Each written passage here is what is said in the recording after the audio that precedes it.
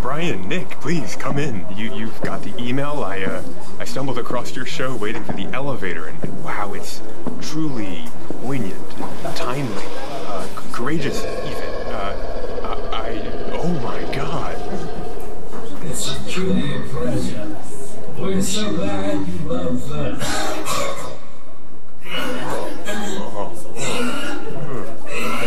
I can't believe this. I am in the skit. This must be the skit. That's right. You've been PFTDL Frame. Oh my God. Oh my God. And give it up for Eldridge Stuntdouble. Yeah, he's real. Don't go near him. Now he'll burn your fucking face. They said they would never come back. That they couldn't come back. But here they are. The podcast from the Black Lagoon. To terrorize the world. All right, welcome to another episode of the new and improved podcast from the Black Lagoon, where we metaphorically slice and dice our way through horror films of old and new. As always, I'm Brian, today with a message. I have seen the dark universe yawning, where the black planets roll without aim, where they roll in their horror unheeded, without knowledge or luster or name. And I'm Nicholas Alexander Hax. Actually, no. My true identity is Destroyer of Worlds. Write that down, please. Today we are covering yet again another Nick Cage movie, back to back. No correlation with each other. Color Out of Space, people. Yeah. And I'm so sorry. I'm so unprepared right now. This is so unprofessional of me. Oh my god. Please don't fire me. Okay. Color Out of Space. When you were just a kid in art class, you would color pictures without a care in the world. Your teacher notices and screams, which actually translates to, your colors are out of space. Then you realize that your teacher is a horrifying eldritch horror creature from the nether. Yeah.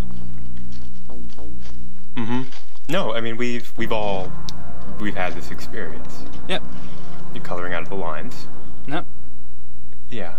So, Cue title card. Guts. Guts of the film. And when there's no more room in hell, the dead will walk the earth.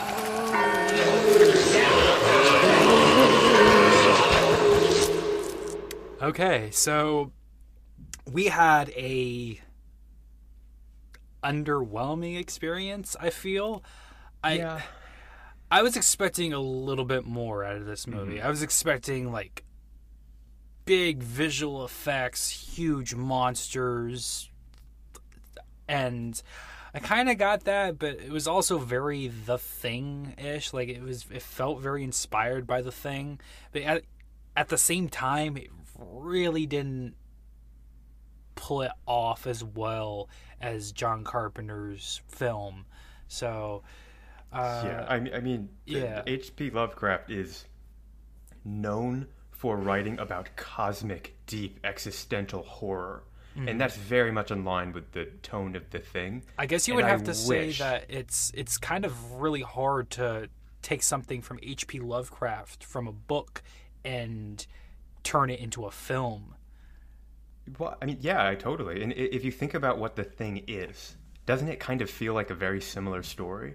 It feels like it could be heavily inspired by this short story by H.P. Lovecraft. The unknown. You know, the spreading and the unknown and all of this. So it's been done in a movie so well.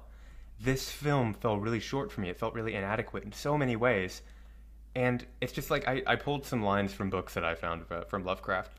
And here are just some of them so you get an idea about who this guy is and how he writes. All right, one of them is, the oldest and strongest emotion of mankind is fear. And the oldest and strongest kind of fear is fear of the unknown. I didn't get that tone from the movie. The most merciful thing in the world, I think, is the inability of the human mind to correlate all of its contents. I didn't get that feeling from the movie. And then, of course, what I opened this podcast with. I have seen the dark universe yawning, where the black planets roll without aim, where they roll in their horror unheeded, without knowledge or luster or name. This is brutal stuff. This is the stuff that enters your mind when you're, sitting alone somewhere, and you just really become terrified of your surroundings and the existence of anything at all. And then you go to record your podcast, and then you're like, am I about to have an episode? Am I about to break down and give up on everything? Should I just save face and start recording this episode as if nothing is wrong? As if H.P. Lovecraft hasn't made me entirely question my existence? And then you watch a shitty movie and you're like, never mind. It wasn't a good attempt at covering this film, and I hate being mean about it. Like, it's like, it's a movie, someone put thought into it. Yeah. I kind of like Nick Cage. The performances were really okay overall, but it so missed the point. So with it being Nick Cage, I've come to the conclusion that it's really fucking hit or miss with him. And another thing, I was expecting something cheesy. I can handle cheese. Yeah. It really depends. But the writing was so off. It just felt ham-fisted. It felt unnatural, robotic. And there are some movies out there that I enjoy that have that. But for some reason, B-movies that we loved. Yeah, of course. But this movie just trudges on for 2 fucking hours. Too long, might I add, with nothing happening. Like, so, I can handle a slow burn, but this was like taking a dip in Willy Wonka's chocolate factory and drowning in your sorrows, because life is hard, and depression, and chocolate is the cure-all for but you realize that it's not chocolate, and it's the sewage line, and you realize that you've been eating fecal matter, and that's what this movie is, people. You're eating fecal matter. Don't drink the water. That's a huge point in the movie too. Don't drink the water. That's kind of actually kind of reminds me of Cabin Fever a bit. I haven't seen this one. You haven't seen Cabin Fever? I was thinking about the Beach Boys song, Don't Go Near the Water, the whole time. It's an Eli Roth movie, and it's about this flesh-eating bacteria that's affecting the land.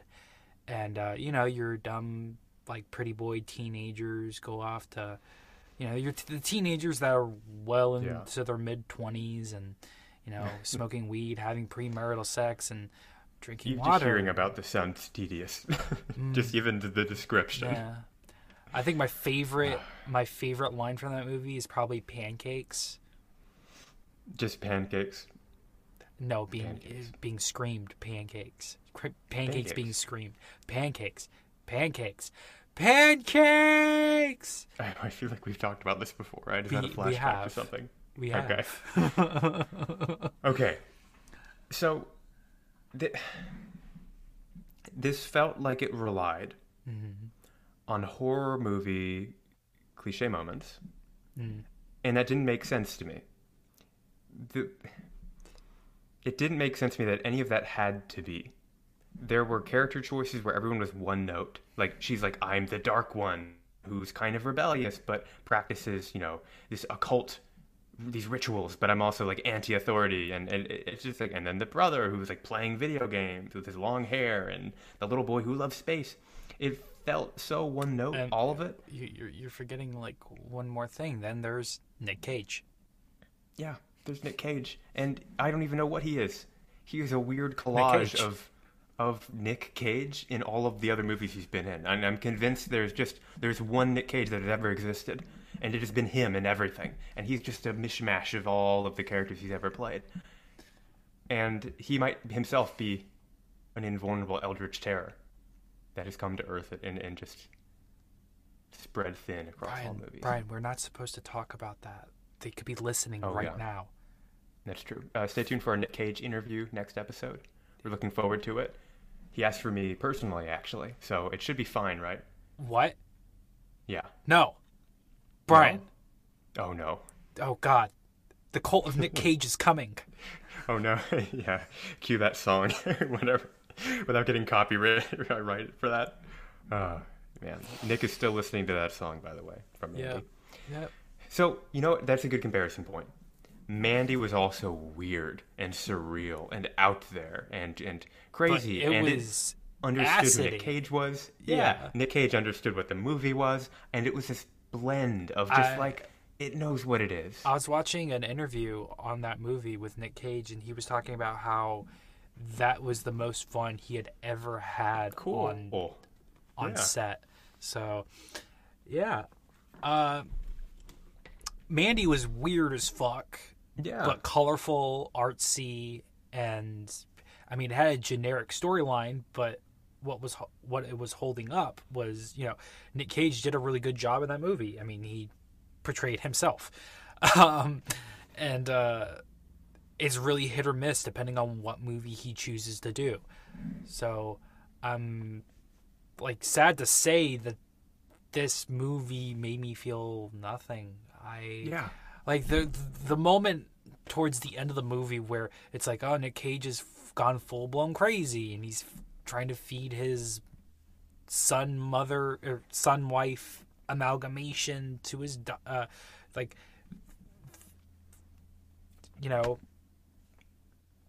use his daughter as food, and and then in a split second he shoots his wife and son. Mm-hmm. When the daughter was about to be rescued by the police officer and Water Boy. Mm-hmm. Water Boy, yes, that was his title, his official title. And my concern was throughout the whole film, these characters would be motivated to do something, and their motivations always seemed just a bit off. The film didn't quite sell that. Oh yeah, of course that's what they're doing. All of it felt like, why are you doing this? Oh, because you need to somehow get to the next act. It always felt so forced. And the film was expansive. It was so long. And very little ground was covered. At no point did I really feel like we were being propelled forward. It kind of stumbled into the next few scenes. And if you watch our reaction, you'll see this, I kept really not wanting to dislike it. I kept wanting to give it a shot. We kept trying to stay optimistic. But it kept taking these little missteps, and it felt like a very shallow interpretation, almost like the person who made or wrote the screenplay, maybe even. Because frankly, the actors were all fine. Nick Cage got a little bit out of hand near the end there, but I feel like that's because the movie just was not the right pick for him. That may have been a casting problem. All of the acting was fine, maybe even good in some cases. The script they had to work with seemed horrible. The filming was fine. Some scenes were beautiful. Mm-hmm. Some of the CGI more than it was it went from serviceable to really impressive, right? And the sound design was pretty cool in some sequences. It's just the way it's paced. It's the way it feels. Right. It's the way the story's tied together. It felt very tedious for a very long time. And you and I were both kind of banking on a big final act, and we didn't really get it. The movie thought it was giving me that, at least I'll just speak for myself. I did not feel like that was the payoff. I felt the same way. I felt the same way. I was like, I want this big fucking battle between an entity that's behind this whole thing, and we get this big happy ending, and or like a big sad ending. It didn't really matter. I would like a dark ending, but it just comes. It falls flat. It really fucking falls flat. Where's the unknown? Where's the fear of the unknown? Not just stuff slowly happening to a family. Just where is that deep chord that Lovecraft is supposed to strike in all of us? And why would you try to show the color that he says the color was almost impossible to describe, and it was only by analogy that they called it color at all? You don't show that on the. Come on, you've got to keep it mysterious, unknown. Funny enough, I actually watched half of a movie with my sister called Color of Space. It's a film adaptation of an author's novel, Terry Pratchett, And she told me, oh, fun fact, they actually made a new color for, the color of space. Like there's like this edge of the earth or whatever, and there's a rainbow at the edge of it, and there's like at the very bottom of the rainbow there's a new color. I don't know how hard it is to create a new color. I imagine it is a tedious task to perform, but it can't really be done in a technical sense. Yeah. All you can do is change. It's called the hexadecimal values. All you can do is change the values of different, like how colors are allocated, like your primaries and all of that. And you can get different shades of things, like if you've ever seen a value chart of colors. But you can't invent a new color. It can't be, it's not done. Even if you could, I don't believe we could perceive it. And that's kind of what Lovecraft is like. What is it to perceive a new color? Like he had that line I read about the most merciful thing in the world is the inability of the human mind to correlate all of its contents. What is it when we can't trust our own heads to think about ourselves or the world, right? That's kind of the question that he tries to bring up. And this movie didn't get any of that. You know what I was really trying to bank off of? I really wanted body horror. And I know we got that with the alpacas, but that's already been done. The Thing, point case in being, I'm going to keep coming back to that because it's like my favorite movie of all time. But it's a valid comparison here too. Yeah, and I was expecting more humanoid, like when Nick Cage's arms started to become dark and crusty, and beef jerky with like a resemblance of beef jerky at a 7-Eleven gas station at like 2 a.m, just sitting there rotting away. I expected his arms to turn into like a praying mantis, like the mandibles and everything, and I didn't get that, and I feel very disappointed. Maybe we kind of did get a humanoid amalgamation. It was probably my only like favorite thing about this movie. The mother and son fusion that had happened was pretty cool. But think about how frustrating it was when they kept trying to tell us that that's what was happening. Like imagine if, on the other hand, we see the kid, we see their face, their jaws drop, and it cuts to the next scene. They were trying to be they're slowly creeping down the hallway to open up the room to see this horrible, disfigured, massive flesh that they'd become. They didn't do that. I feel like they were trying to be very subtle and artsy and like, oh, I wonder what it looks like. Oh, we're going to cock tease the audience. And it was just irritating. It was very irritating. It's like, I want a nut. I want my nut. And if I don't get my nut, Daddy gets angry. Yes. we know this. Nick has a very particular pre-recording session routine, and he must go through it. And I know when he doesn't. Do you have my house bugged? We'll talk about this later. But maybe this is a podcast. Maybe I want to talk about it now. We're not going to talk about it now. We'll save that one for later. More irritating than that. When we finally saw what they looked like, the weird amalgamation was really well done. Very well, like clear creative vision, very disturbing. I don't know of other things like that I'd seen. If they failed to do a convincing, that would have been horrible and hard to watch. They nailed it. It was really cool. Everything around it, all of the contextual stuff in which we saw that was underwhelming. And that's just really disappointing, because that was one of the high points of the film.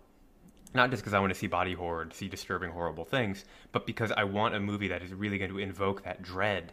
And if they strung those sequences together, we would have had a very original, creepy movie. Even with the alpaca, the very clear Thing reference that they were going for with the heads and all that. If you could say what your favorite death and least favorite death was, what would it be? I would say my least favorite is definitely when it looked like the older brother died in the well. He just got like zapped, and it was like, okay, what are we just watching the dog slowly being tortured in the well, and then light zaps the kid? It's like I didn't find that compelling. Stupid. And probably my favorite, just because of the shock value and the intensity. Nick Cage, no. Totally, it was Nick Cage. I cried and. Yeah, it was sad. No, I didn't. I almost think it was Do I even know? I don't think I know. I might have to think about that. I'm not really sure. What do you think your favorite one was? So I would say that it would have been the amalgamation between the mother and son, but it kind of got taken away when That continuity issue, yeah. Nick Cage just comes out of nowhere, and yeah, it was really fucking Just zaps stupid. up to the second floor after saying, I'm going to get a drink. You guys go on upstairs. And he's just behind them. And then I kind of liked the sheriff's death. It was That very was with the tree, right? it was very Evil Dead. But I'm gonna have to go with Lavinia's death. Her death was pretty fucking awesome. Her eyes were glowing, and the scarification on her forehead was glowing, and it was just, and we got this scene of like the unknown, the world from like another planet or whatever, where the Eldritch reside, and and then she just slowly like Marvel Cinematic Universe like turns into ash. Like, I'm not, Mr. Stark, I'm not feeling so good. Yeah. But You know what? That might be... that was probably more climatic than the Marvel Universe, because in the Marvel Universe you knew that they were going to come back one way or another. And I guess that's like a huge issue with those movies. Anyways, yeah. Oh, I didn't enjoy this. I was really trying to give it a shot. I was hoping for more after Mandy. I was hoping when I heard H.P. Lovecraft, I was like, man, maybe we're really in for a treat. And it didn't quite do it. And it is doable. There are some people in some reviews I was reading who were saying this. Well, they were set up to fail. No, they weren't. Watch the HBO special Chernobyl. Fear of the unknown. They make you scared of a little block of graphite. It's a very compelling show. You know what else is doable, Brian? Please do not tell me. Satan. Okay. Where is this coming from? I see. I'll let you know. It's an inside joke, and the audience is not just with you in your head. Wait, what? No. I guess we can call it that. It was an inside joke between me and a high school buddy of mine. If he's listening right now, hi, love you. I see. So yeah, Satan. I still have yet to see Chernobyl, and I think that would be a wonderful series to cover on the podcast. If we do like Patreon exclusives that are like horror adjacent, it's very, very good. Mm-hmm. Maybe very we could good. do like full like movie reaction. Like it doesn't even have to be cut. Like I'm pretty sure we could do that. Maybe we could. That'd be really cool. Mm-hmm. So this is disappointing. Do you have anything else to say about it? I really wanted more out of it. I had high expectations. I shouldn't have. Yeah, I feel like I kind of counted my chickens before they hatched. Yeah. And some of them came out bloody. Mm-hmm. Mm-hmm. Some of the visuals were pretty. Sure. But not as pretty as Mandy. Yeah. Nick Cage was entirely just, uncompelling. Is that horrible? I Yeah. found him entirely tone deaf. It was very like when he was yelling at his daughter, he's like, "Get the fuck out of my sight." Yeah, the accent that just came and went. It was supposed to be like very snobbish, like yeah, like very mocking. Yeah. Like I totally got where what he was trying to go for, but again, it just made me irritated and pissed off. Yeah. Like I wanted to punch him, and I don't condone violence upon Nick Cage, but yeah, he just made me very upset, and I don't really appreciate that. I'm sorry, dude. It is what it is. I like some things about it. Me and Brian both agree. We liked some things about it, but overall, it wasn't the best movie. Like, wasn't a movie that I would watch again. So, with that being said, I guess it is time to eulogize this movie. Ashes to ashes, dust to dust. May God be with this young man's soul. And may Ron Lane rest in peace. I don't know what date. I don't know what date this movie was. Was it 2018, 2019? It doesn't matter. Yeah, it doesn't matter. 1774. Yep. 1649. Yes. Yeah. I almost forgot the title of the movie too. I'm doing horrible as a priest. 1649's National Treasure. Yeah. You Will Not Be Missed. Color Out of Space.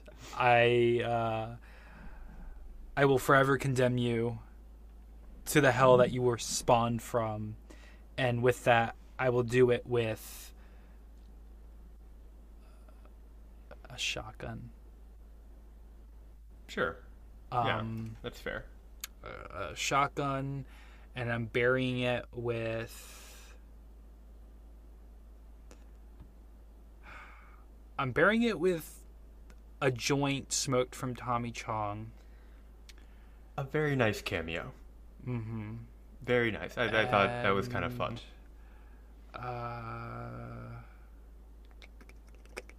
The Necronomicon. Sure. Yes. I'm being very tame. The Barnes and Noble edition. I'm being very tame. You are. I am shocked at your self-regulation. I was gonna say little boy. Well, now you're not being tame, Nick. I'm just saying, like, fine, throw the fucking little boy in there. Here it goes. We're back to the original podcast from the Black Lagoon Eulogies, where you always buried a human being alive. Yeah, that's it. That's it. We're doing it. Okay. Well, I am going to lay this film to rest with a movie poster with the tagline, "What happened to the alpacas?" Because that, we both, when that line came, you and I immediately looked at each other. Like, that, you saw how ridiculous that was, right? That line was absurd. No. Okay. Oh, all right. Are you getting voices? I am getting voices. Oh, wow. How could you... voices. Voices. Well, sometimes that is better.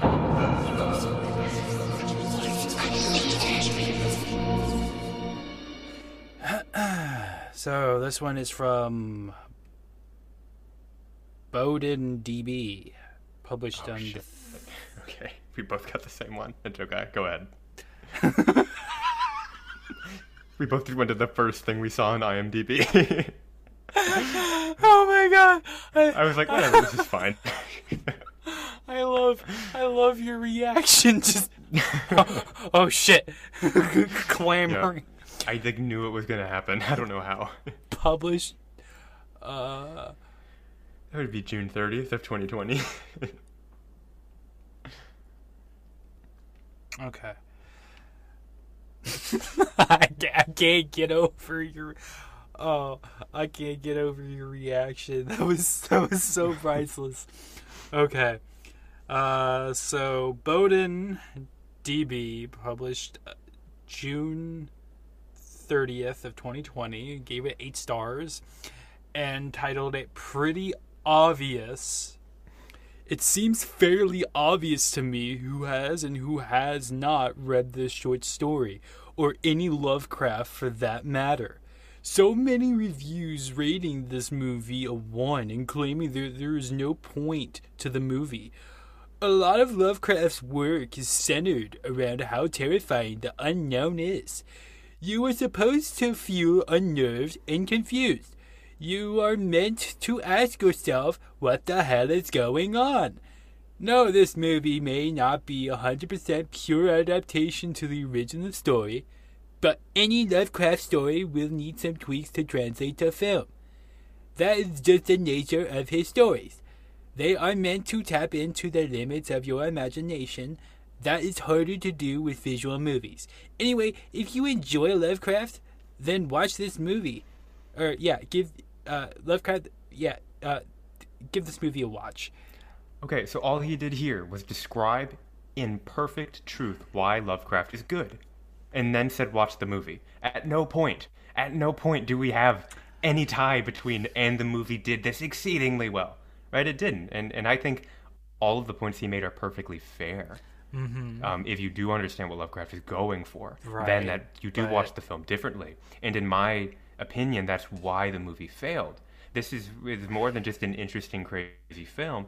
It was going for something so big and deep, this abyss of dread, and it really fell short of that. It really felt like a very superficial interpretation of what Lovecraft's artistic mission was. So I don't get the condescending review here about, well, you guys just haven't read Lovecraft. It's like, well, if you have, I kind of feel like you would know the bigger scale that this film was kind of striving for, which you can still do if you cover a granular, parochial little family. You can still get that big scale with a few characters, right? Plenty of movies have done that. And I don't know. I don't really like this review. I don't think it's really a review at all. It's not really a review of the movie. It's just a saying, statement. here's what Lovecraft does really well. And then watch the movie. Cool. And then it's just like kind of blowing people off who probably didn't watch the film or read the book. Whatever. I don't know. I wasn't thrilled with this. What's your response to the review? I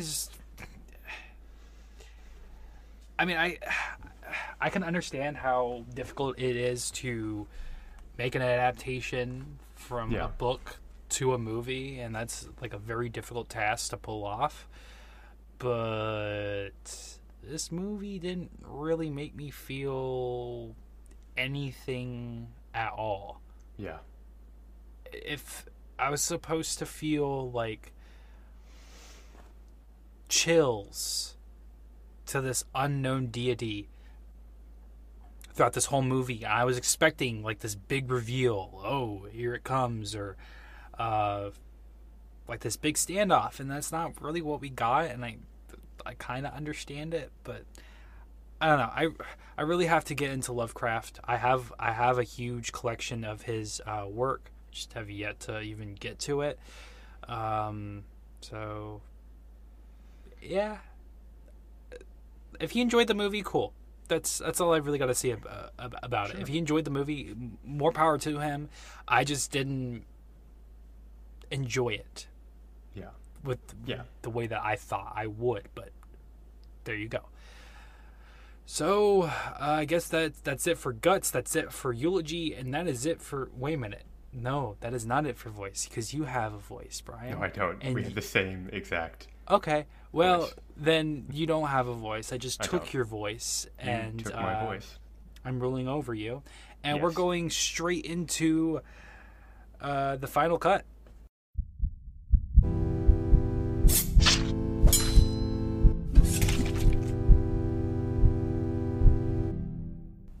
All right, so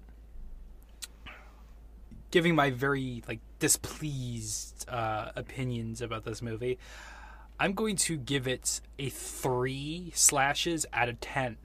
Okay. Although I did enjoy a few things here and there, it was not enough for me to say, oh, I want to come back and rewatch this movie. This is not rewatch worthy. Yeah. It really isn't. So that's why I'm giving it such a low rating, because if it had some redeeming qualities to suffice a rewatch, then I totally would give it a higher rating. But it doesn't deserve that. I'm sorry. I'm not. This just kind of crossed my mind very quickly. As far as the unknown, disturbing body horror creatures, this deep sense of dread and cosmic chaos, The Mist was a very successful film, kind of in this niche. I just kind of want to put that out there. Okay, so I'm not going to reiterate my issue with kind of trying to put my thoughts into a metric here, like I do every episode. I gave this 4 slashes out of 10. My thinking there is, one star is just a black screen for 2 hours. 10 out of 10 of my favorite movies would be like The Thing. And then 5 would be a perfectly average. I wouldn't recommend it. I don't hate it. I don't like it. I don't dislike it. It's just neutral. This is a 4 out of 10. And that is a bit charitable. Not because I am the master film critic who knows all, but just out of my opinion, I feel like 4 is charitable. I would aim a bit lower. but it did have some sequences that I really liked. And I think the actors did a fine job. I just feel like it was really not great writing and pacing. Can I be honest with you? I felt like I was being charitable. Yeah, giving this movie a 3. Yeah, it's just I know I need to leave some room in the lower end of this, because I do know it's not the there worst movie of all time. Right. Yeah, there are some movies we have seen that would be a bit lower on this chart, and I want to try to be fair to this film because it did do some things serviceably, if not a bit better. But okay, 4 slashes out of 10. I would not recommend it to anybody, and I wouldn't rewatch it, and it's a shame. I think this was kind of a missed chance to make something that could have been really cool. But again, the performances were fine. Some of the special effects were really interesting. And some of the creative energy behind it was very clear and present. Yeah. But it didn't mesh together the way that I hoped it would, and that's okay. That's not really any one person's fault. But this is a film I'm going to forget tomorrow, and that's a shame. Well, that does it for this episode of the podcast from the Black Lagoon. Thank you guys so much for listening. If you enjoyed this, then go ahead and follow us on Instagram, Facebook, and never miss a post from us. Never miss an episode. Follow us on Anchor, Spotify, iTunes. Leave us reviews in iTunes, Google Play. Yes, please do. Yeah, if you do enjoy the show, we would love to get some engagement. Yeah, it goes a long way. Leave a review no matter what, honestly, and we will listen to it. And yeah, do check out the YouTube channel. That's if you like this and you want something even more laid back, we do a lot of reactions on there, and it's just kind of it's a fun little thing that we do, and that it will kind of fill in the gaps that we have in our episode here. It's a bit loosey-goosey, but it's our pre-game before we get into the podcast, and it's a lot of fun. It's so much better than the way we used to do it, where it was just like we find a day to do it on our own and just write notes. And it's good to watch the film together. Yeah, so we do things as a podcast together. We watch the movies together, and I think that's a beautiful thing. Very fair. And it's very fun. We like to joke around and stuff like that, and I guess that's it. We will see you guys in the next episode. So stay tuned. Stay tuned.